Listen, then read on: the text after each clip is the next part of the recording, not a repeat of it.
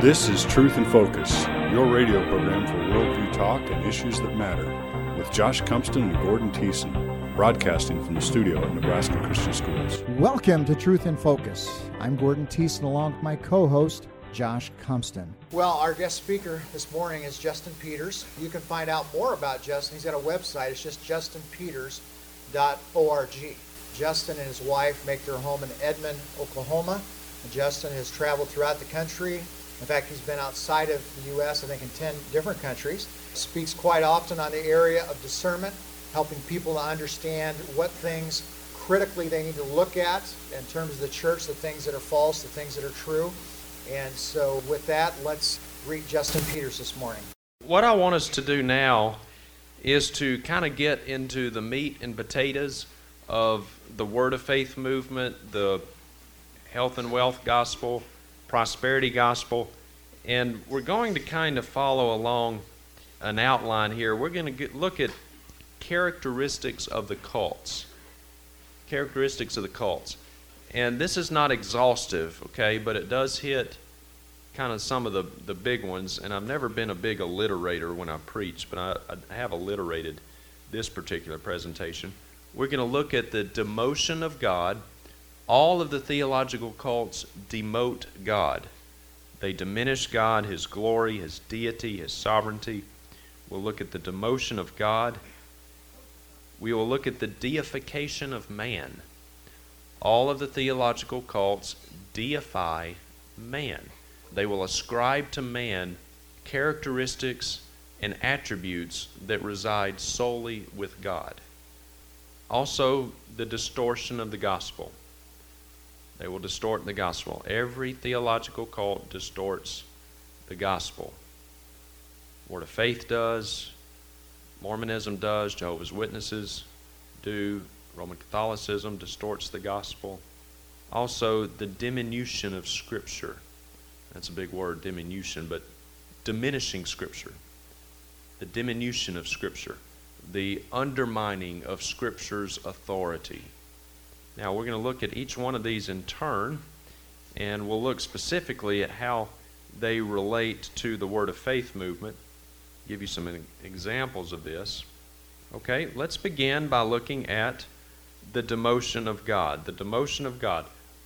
All of the Word of Faith preachers demote God. They undermine His deity, His sovereignty. And as I mentioned in our first session, the Word of Faith movement, this prosperity gospel, is rooted in the metaphysical cults, Christian Science, New Age, New Thought. I'll give you one example of this, Christian Science. You've probably heard of Christian Science, right? Have you heard of Christian Science? It was founded by a lady named Mary Baker Eddy. Okay, and Mary Baker Eddy claimed that she was physically healed by Phineas Quimby, a guy named Phineas Quimby back in the 1800s. She really wasn't, but she thought that she was. She was a sick woman for most of her life. But from his doctrines, she took his doctrines and articulated them a bit further, and from that formed what is today known as Christian Science. Christian Science is very poorly named, by the way, because Christian Science is not Christian and it's not scientific. It's kind of like grape nuts. You know, they're not grape and they're not nuts. Christian Science is not Christian and it's not scientific. But there are a lot of Christian Science overtones in the Word of Faith movement, one of which is the denial of physical symptoms when it comes to sickness and disease. If you have a friend or a family member who is involved in this movement, you might notice that if they get sick, they deny that they're sick. You know, maybe they got a cold and their eyes are watering, their nose is running, they're congested, they're sneezing, the whole 9 yards. But you ask them how they're feeling, they say, "Oh, I'm feeling fine. Oh, no, I'm not sick." They deny that. Well, that's Christian Science. And Christian Science has its tentacles into the Word of Faith movement. So it's this cauldron of cultic theology, and every cult demotes God. They demote God. They diminish God's glory, His deity, and His sovereignty. Now, the prosperity preachers, Benny Hinn and Miles Monroe, say, God can only do what we permit Him to do. Dear friends, I would submit to you this morning that God can do whatever He jolly well wants to do. And He isn't terribly concerned about whether or not He's got our permission to do it. Now, if God can only do what we permit him to do, who's really in control here? We are. You see, it is a very man-centered system. In any gospel that is centered on man, rather than the person and work of Jesus Christ, is a different gospel. And a different gospel does not save. And in the spirit of being good Bereans, don't take my word for this, Psalm 115, verse 3, our God is in the heavens. He does whatever he pleases. He does whatever he pleases. Now, the prosperity preachers will say, yeah, but that just means God can do whatever he wants to do in heaven, not down on earth. Whatever the Lord pleases, he does in heaven and in earth, in the seas and in all of the deeps. Oops. God can do whatever he wants to do. And he isn't losing a great deal of anthropomorphic sleep over whether or not he's got our permission to do it. Anthropomorphism, that's when we ascribe human qualities, human characteristics to God, just kind of to make an analogy, God does not sleep nor he slumbers, but that's why I say anthropomorphic sleep. God's not losing a lot of sleep over whether or not he's got our permission to do something. He can do whatever he wants to do. Listen to this audio clip from Kenneth Copeland. I was shocked when I found out who the biggest failure in the Bible actually is. Everybody asks you, say, who's the biggest failure? They say, Judas. Somebody else will say, no, I believe it's Adam. Well, how about the devil? He's the most consistent failure. Okay. But he's not the biggest in terms of material failure and so forth. The biggest one in the whole Bible is God. Oh, what? Don't you turn that set off. You listen to I told you now, you sit still a minute. You know me well enough to know I wouldn't tell something I can't prove in the Bible. Can you imagine teaching that God is the biggest failure in the Bible? Is that not shocking? God is the biggest failure in the Bible? Dear friends, this cannot be said from someone who knows God. Okay, this cannot be said from someone who is indwelt by God's Holy Spirit. You cannot be indwelt by God's Holy Spirit and teach these kinds of blasphemies.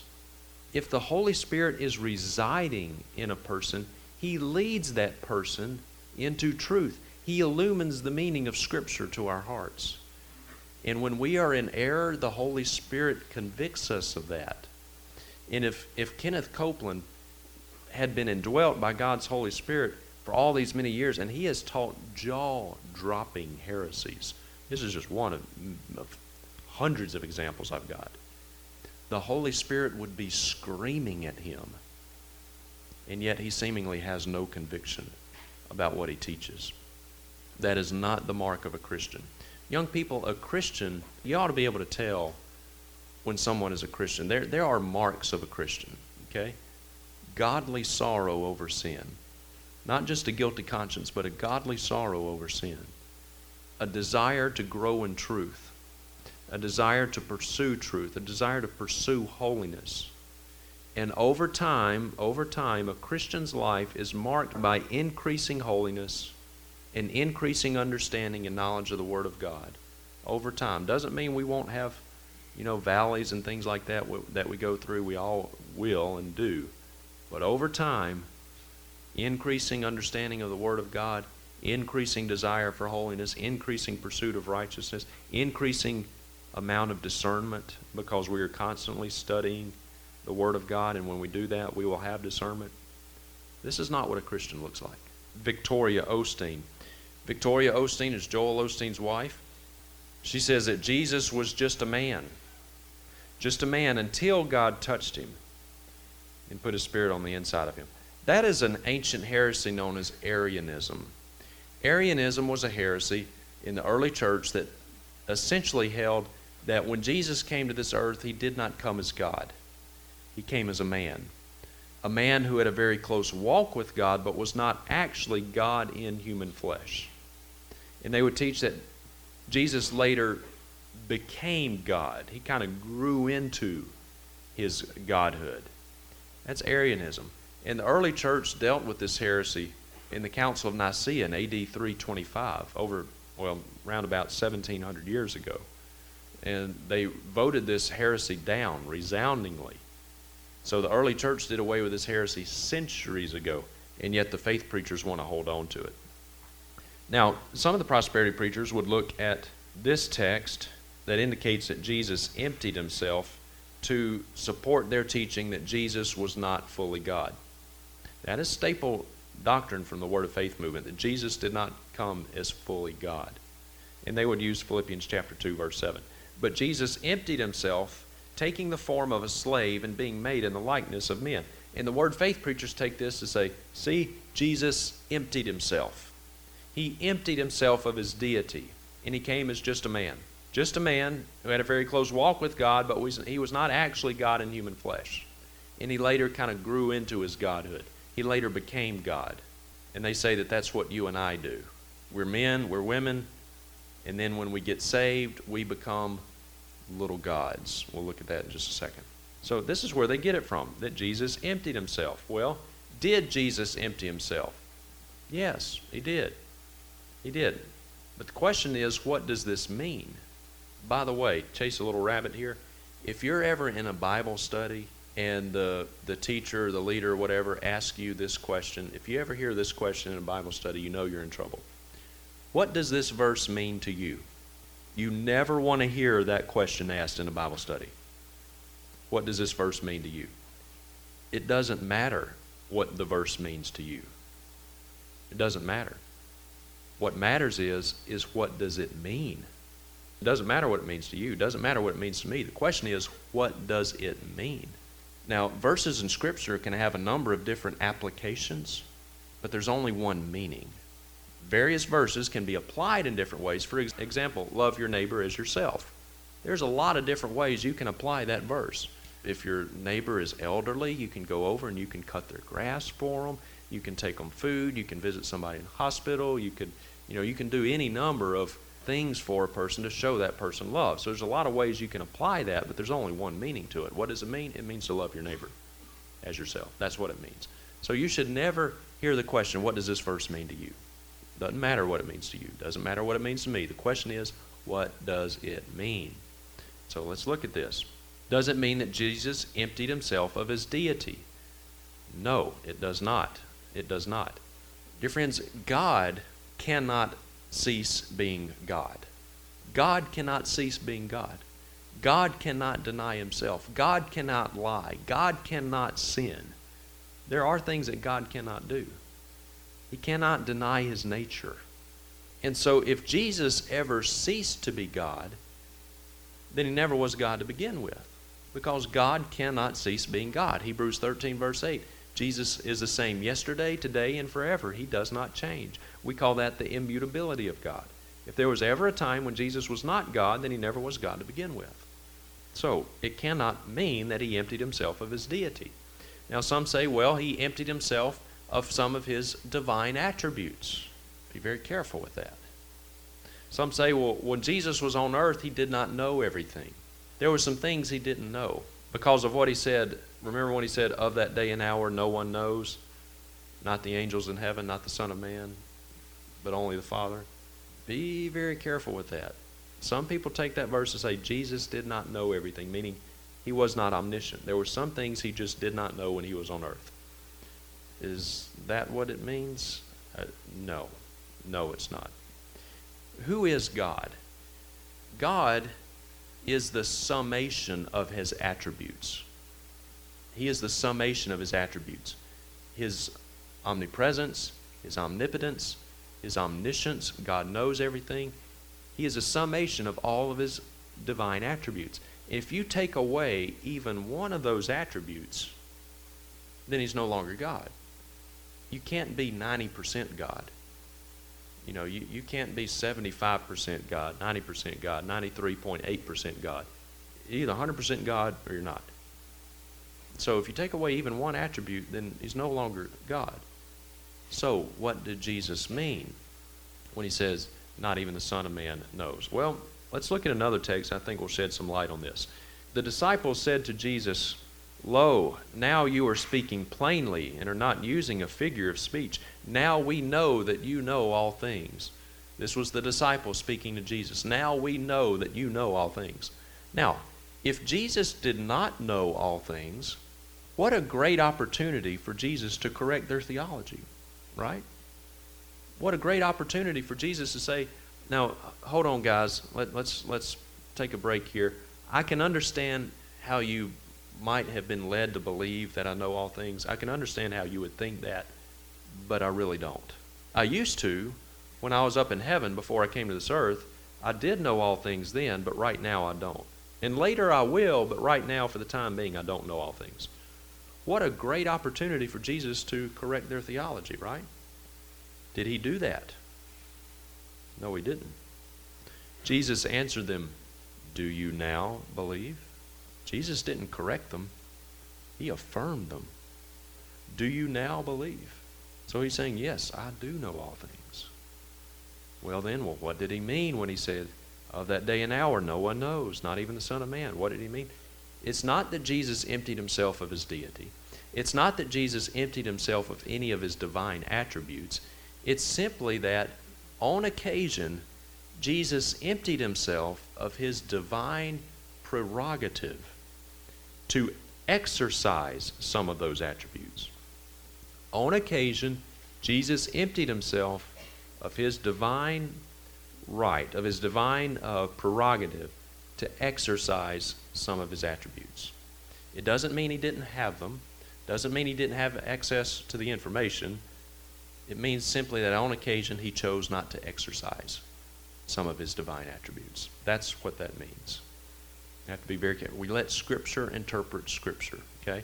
We can't take a verse of Scripture out of its context. We let Scripture interpret Scripture. They demote God.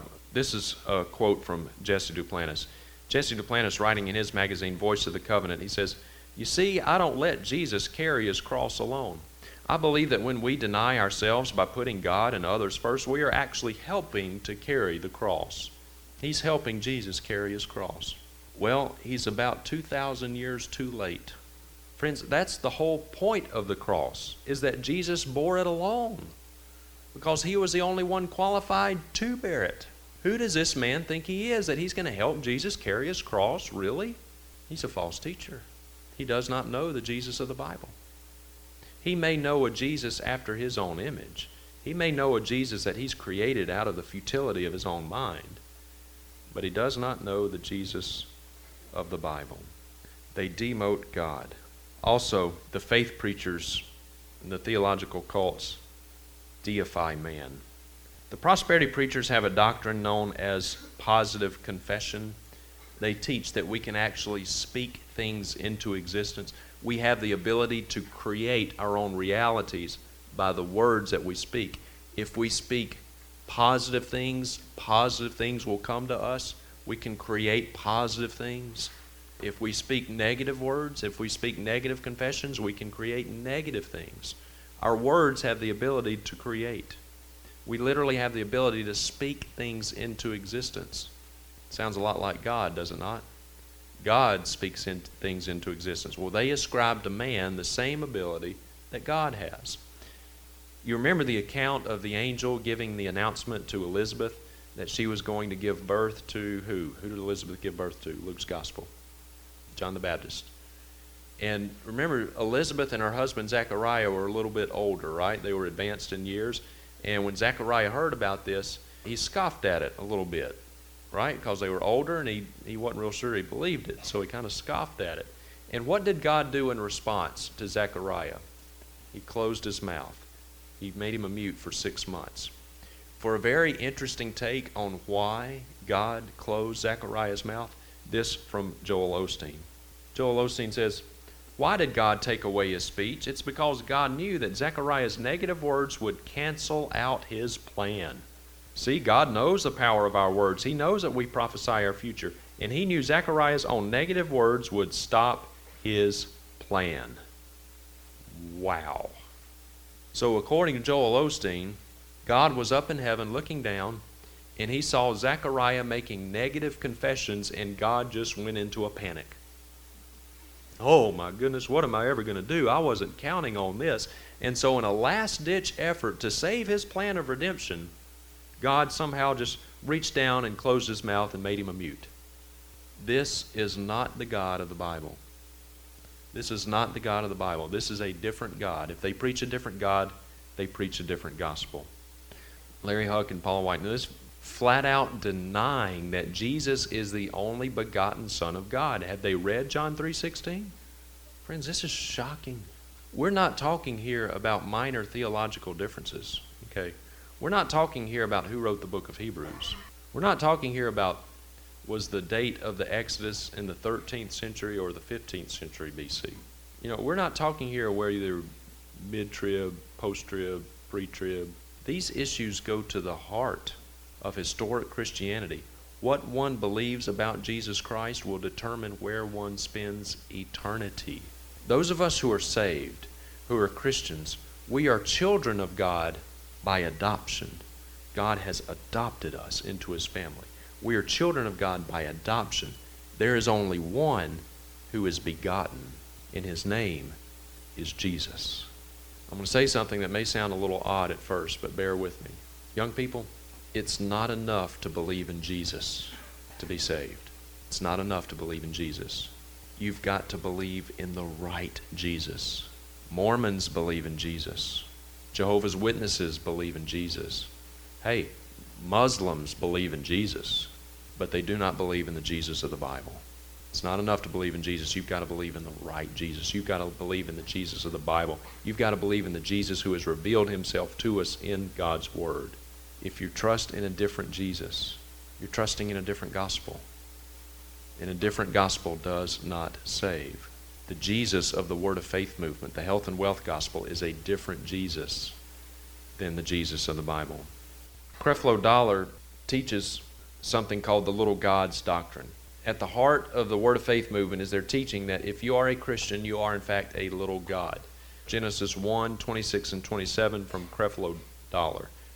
Now, in verse 26 and verse 27, God now submits himself to this principle of everything producing after its own kind. And if God now produces man and everything produces after its own kind, if horses get together, they produce what? And if dogs get together, they produce what? But if the Godhead gets together and say, let us make man, then what are they producing? They're producing gods. Now, I got to hit this thing real hard in the very beginning because I ain't got time to go through all this. But I'm going to say to you right now, you are gods, little g. You are gods because you came from God and you are gods. You're not just human. The only human part about you is this physical body that you live in. The real me is just like God. The real me is just like God. Blasphemy. Young people, when the Bible says that God created man in his image, that means that as human beings, you and I are the pinnacle of God's creation. We are the pinnacle of God's creation. And we have, as such, being created in the image of God, we have the potential and the capacity through a saving relationship with Jesus Christ to know God. None of the other created order has that privilege and ability. We have the potential and the capacity through a saving relationship with Jesus Christ to know God. But that does not mean we are God. The Bible is very clear. There is only one God. There is only one God, and he will not share his glory with another. And if I remember my Bible correctly, wasn't the desire to be just like God kind of what led to the whole fall thing to begin with? Wasn't that the very first temptation? The desire to be just like God? That's what led Adam and Eve to eat of that fruit, whatever that fruit was, we don't know, but they ate of that fruit. That was the very first temptation that led to the very first sin. And it led to this whole fallen state. How ironic that the very thing that led to the first sin in the first place is what the prosperity preachers want to teach you as truth. Who else in the Bible wanted to be just like God? Satan did. Lucifer. He wanted to be just like God. He wanted all the worship that God was getting. He wanted it for himself. And he rose up in rebellion against God, and it got him and a third of the angels along with him kicked out of heaven. The little God's doctrine of the prosperity gospel is quite literally a doctrine of demons. And the prosperity preachers teach it as truth. What other theological cult does this kind of remind you of? What other theological cult teaches that we are little gods and we will actually become gods? Mormons. Mormons teach that. A lot of interesting overlap between Word of Faith, Mormonism, even Islam.